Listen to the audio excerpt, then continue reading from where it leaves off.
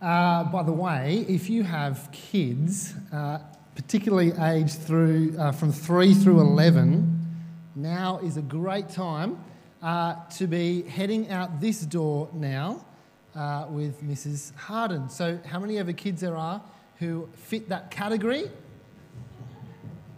Brace yourself. And of course, there is the cry room at the back of the church if you need to make use of that.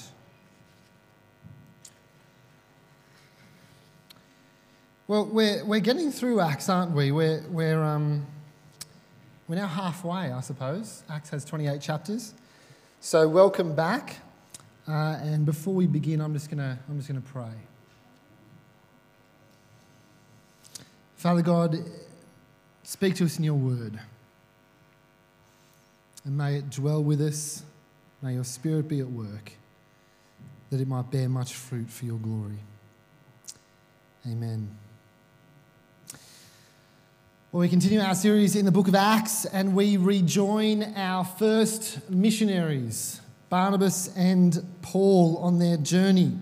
Let me give you a quick bird's eye view of where they had begun and where here in chapter 14 they go. So here is a map of their journey. I don't know how well you can see that. Here is a slightly zoomed up version. They were sent out from Antioch. They sailed to Cyprus, which is where they encountered the Jewish sorcerer, Bar Jesus, whom we learned about last week. And from there they sailed to Pisidian Antioch, up there, and that's where Paul delivered his first speech, his first sermon in the book of Acts. And from there they travelled to Iconium, which is where we pick up the story this evening. And as we have read, they then flee to Lystra, then Derbe. And by the end of chapter 14, they've actually arrived back in Antioch where they had begun. They've retraced their steps, and they've come back to Antioch.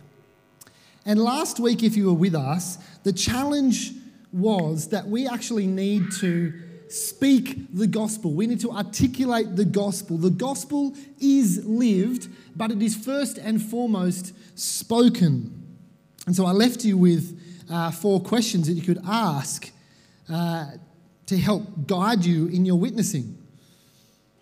But this week, we need to be under no illusions as to the trials and the hardships that are going to come our way with being ambassadors for Jesus. Because expectations don't shape experiences as such, but they do colour experiences. We heard a few of Dave's earlier. Miriam and I once stayed in a small hotel in London, and we had read the reviews, right? We had did our research. And so our expectations weren't that high to begin with. But the reality, I'll tell you what, was far worse. Let me give you the highlights. This is in the middle of London, in the middle of winter. Our bedroom window wouldn't close, okay? Our bathroom door wouldn't open. We had light switches in our rooms that we were fairly certain controlled the lights in other rooms, that turned the lights in other rooms on and off. And perhaps most alarmingly, the signs for the fire escape, led to a dead end in the basement of a building. It was atrocious, right? It was atrocious.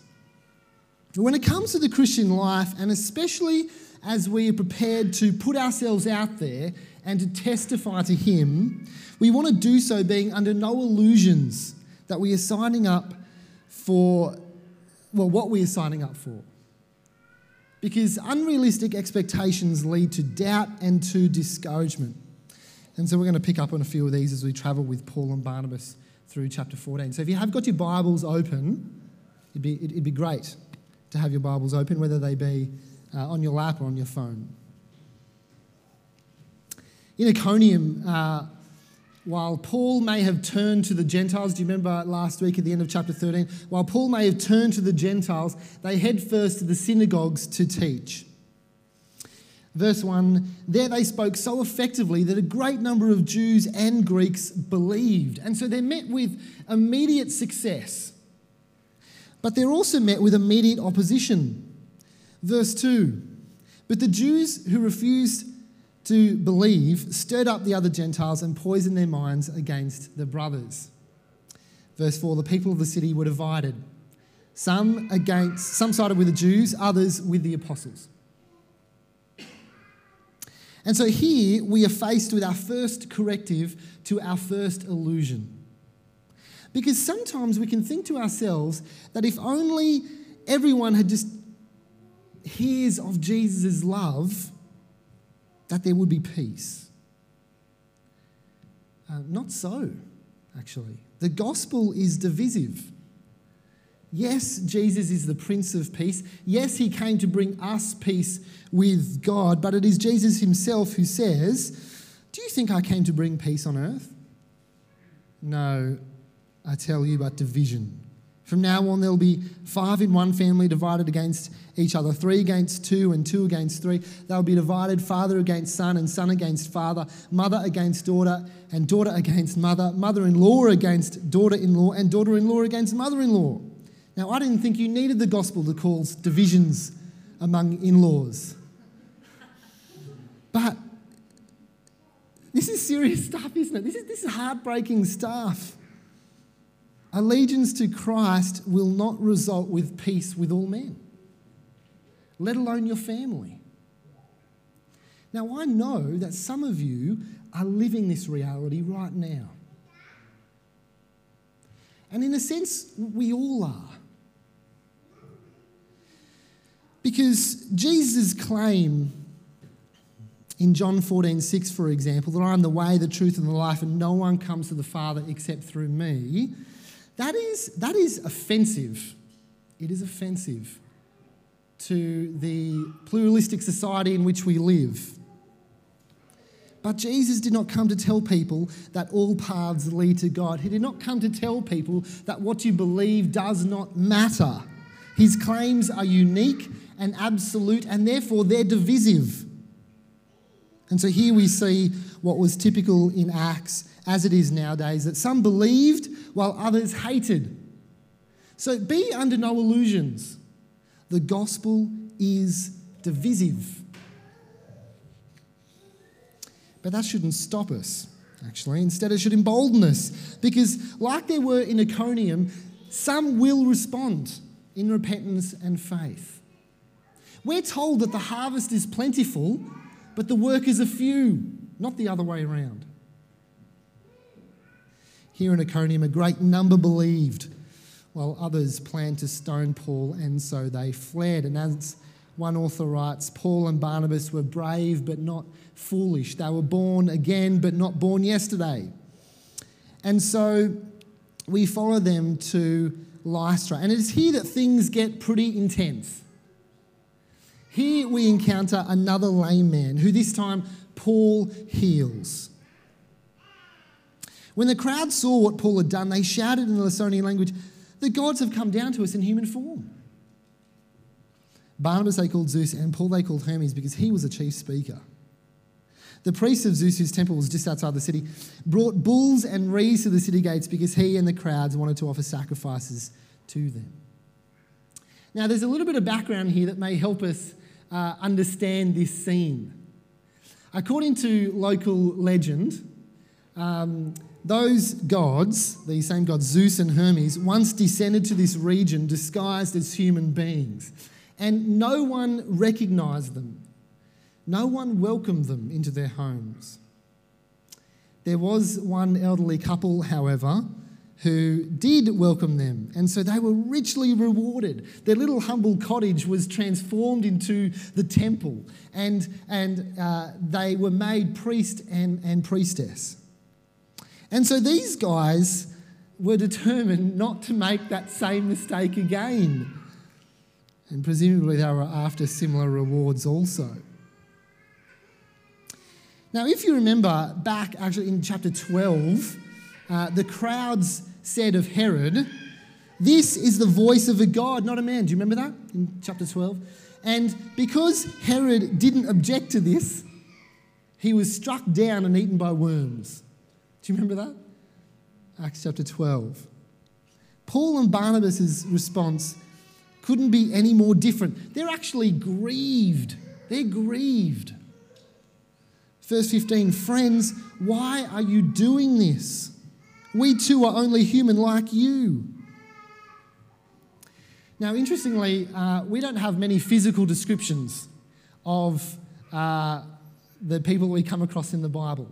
We do have a physical description of Paul.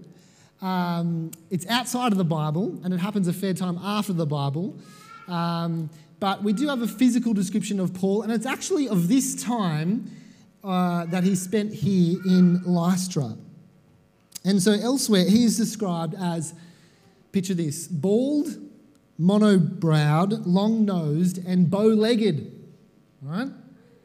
Paul and Barnabas were normal people. And they were distressed that the crowds were implying otherwise, because to confuse the message with the messenger is to rob the message of its power. So here is our second corrective to our second illusion. The messenger is not the message. Now, our tendency to confuse the two may not be as blatant as it is here. But we find it just as easy to exalt the messenger, instead of the message. We want to find in others, rather than in God, our sense of significance or security. In the Christian West, we have our own Christian pantheon, don't we? Our own Christian idols whom we worship. Perhaps our favourite preacher or our favourite writer. Christians are normal people with better news, with good news. But it's not just Christian celebrities that we're in danger of idolising, is it? Now, knowing that he is only human, someone like Tim Keller has some really helpful stuff to say at this point. He writes, an idol is anything more fundamental than God to your happiness, meaning in life, and identity. Idolatry is not so much wanting bad things, but it is turning good things into ultimate things.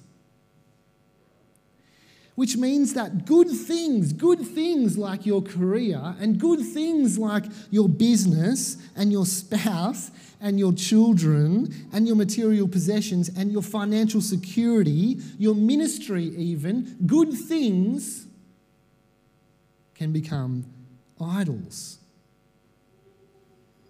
And these are just some of the more tangible ones, because others lie deep behind these ones. Comfort and approval, control or power. Keller goes on. The Bible does not consider idolatry to be one sin among many, and thus now a rare sin only among primitive people. Rather, idolatry is always a reason we ever do anything wrong.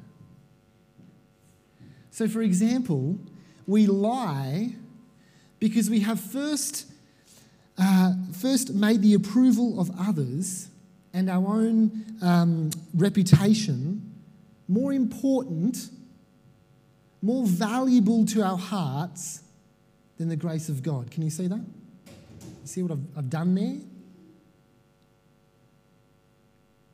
Idolatry is what lurks beneath all sin.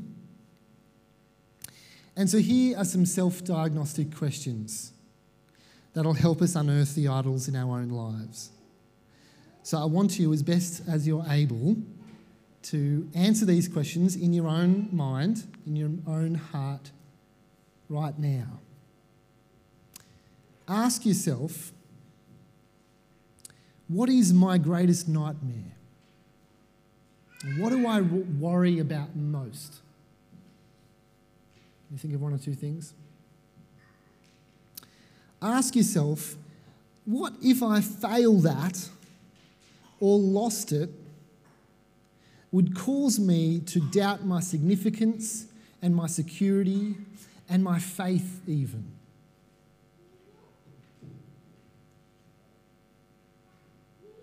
Ask yourself, who or what, because it can be both, who or what do I rely on for comfort when things get tough?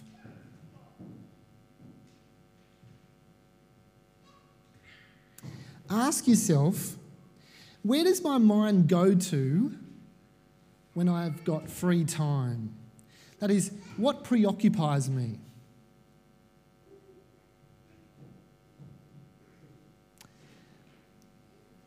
Or this one. Ask yourself, what do I really want and expect out of life? I mean, what would make me really happy?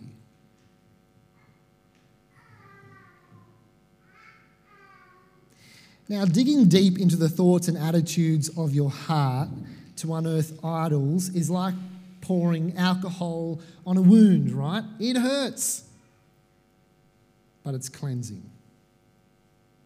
So identify them. Identify them.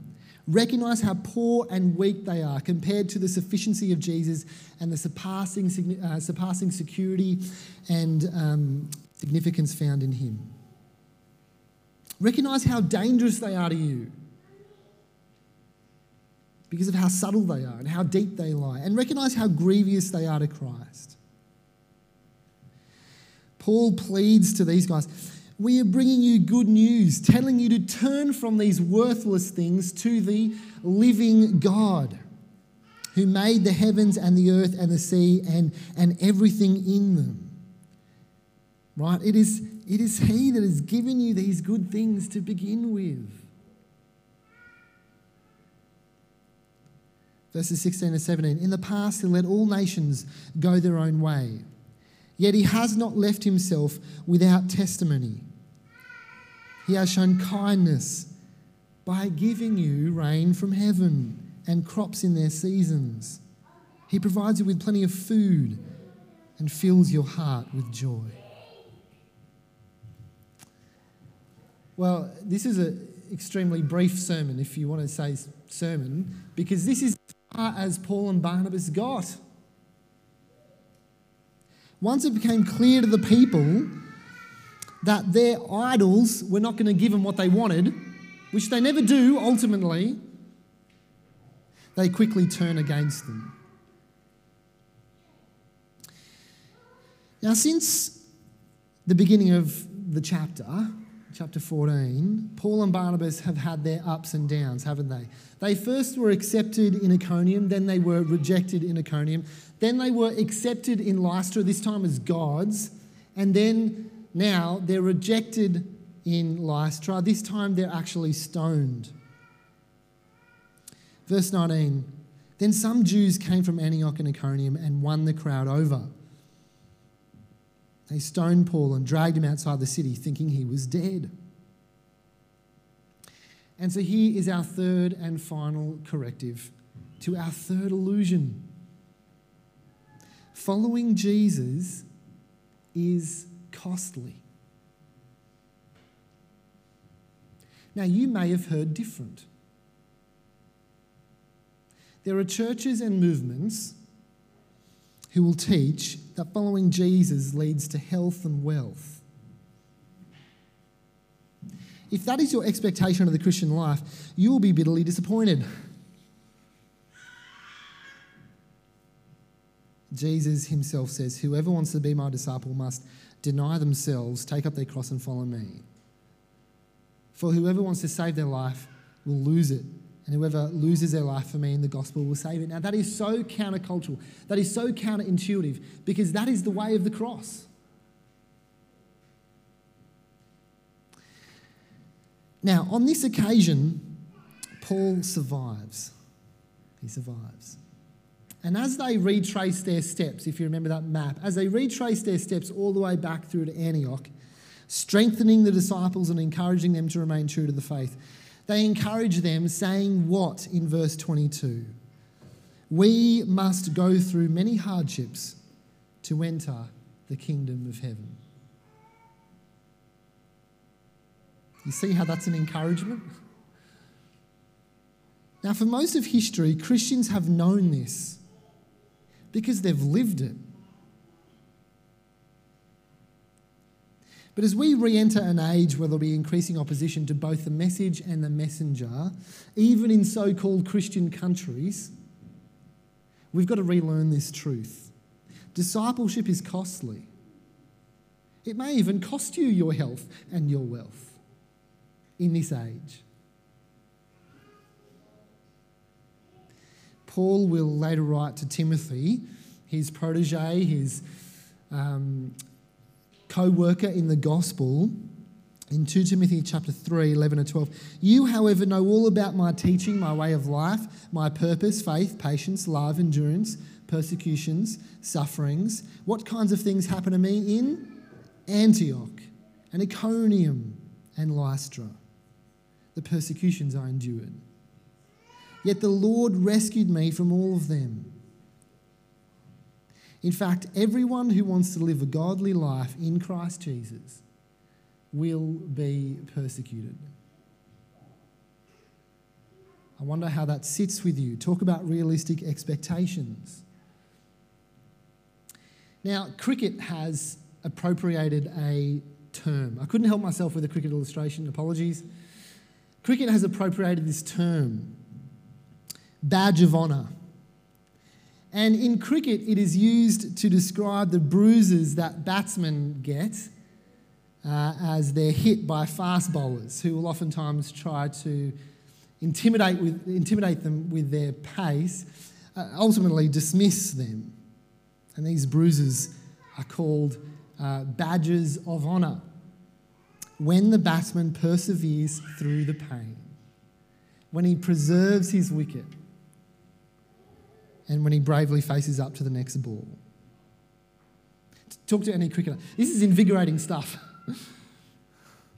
Although it's painful at the time, at the end of the day, it is a source of pride. In Acts, persecution is like this badge of honour. It doesn't mean that they were foolish and they sought persecution out. But it does mean that at the end of the day, their bruises were a source of pride and joy even. And wonderfully, Acts also teaches us, assures us that the risen Lord Jesus still rules and reigns and is still with his people through thick and thin.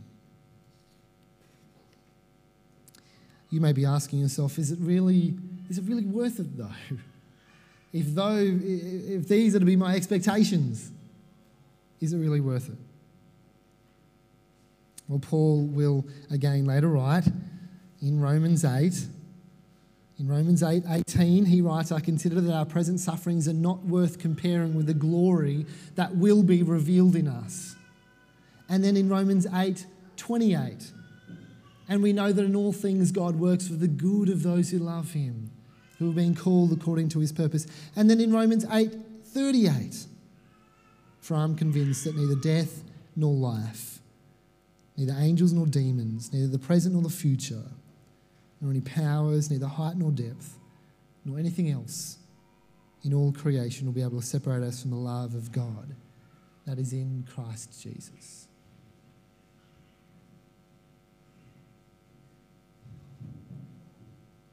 Counting the cost of discipleship means that we realise that the prize is worth the price. That the kingdom of heaven is this priceless treasure.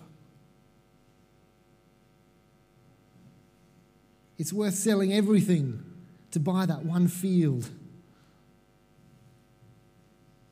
It also means realising that it's nowhere near as costly as the price that Jesus paid to redeem us.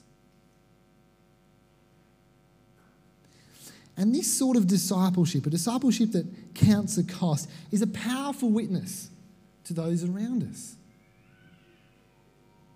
You know where Timothy was from, right? Timothy, Paul's later co-worker, he was from Lystra,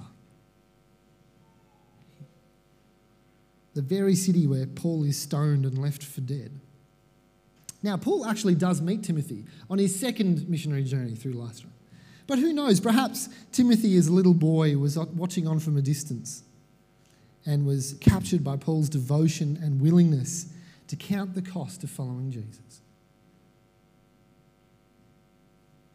So as we are challenged to speak the gospel, be under no illusions as to the cost.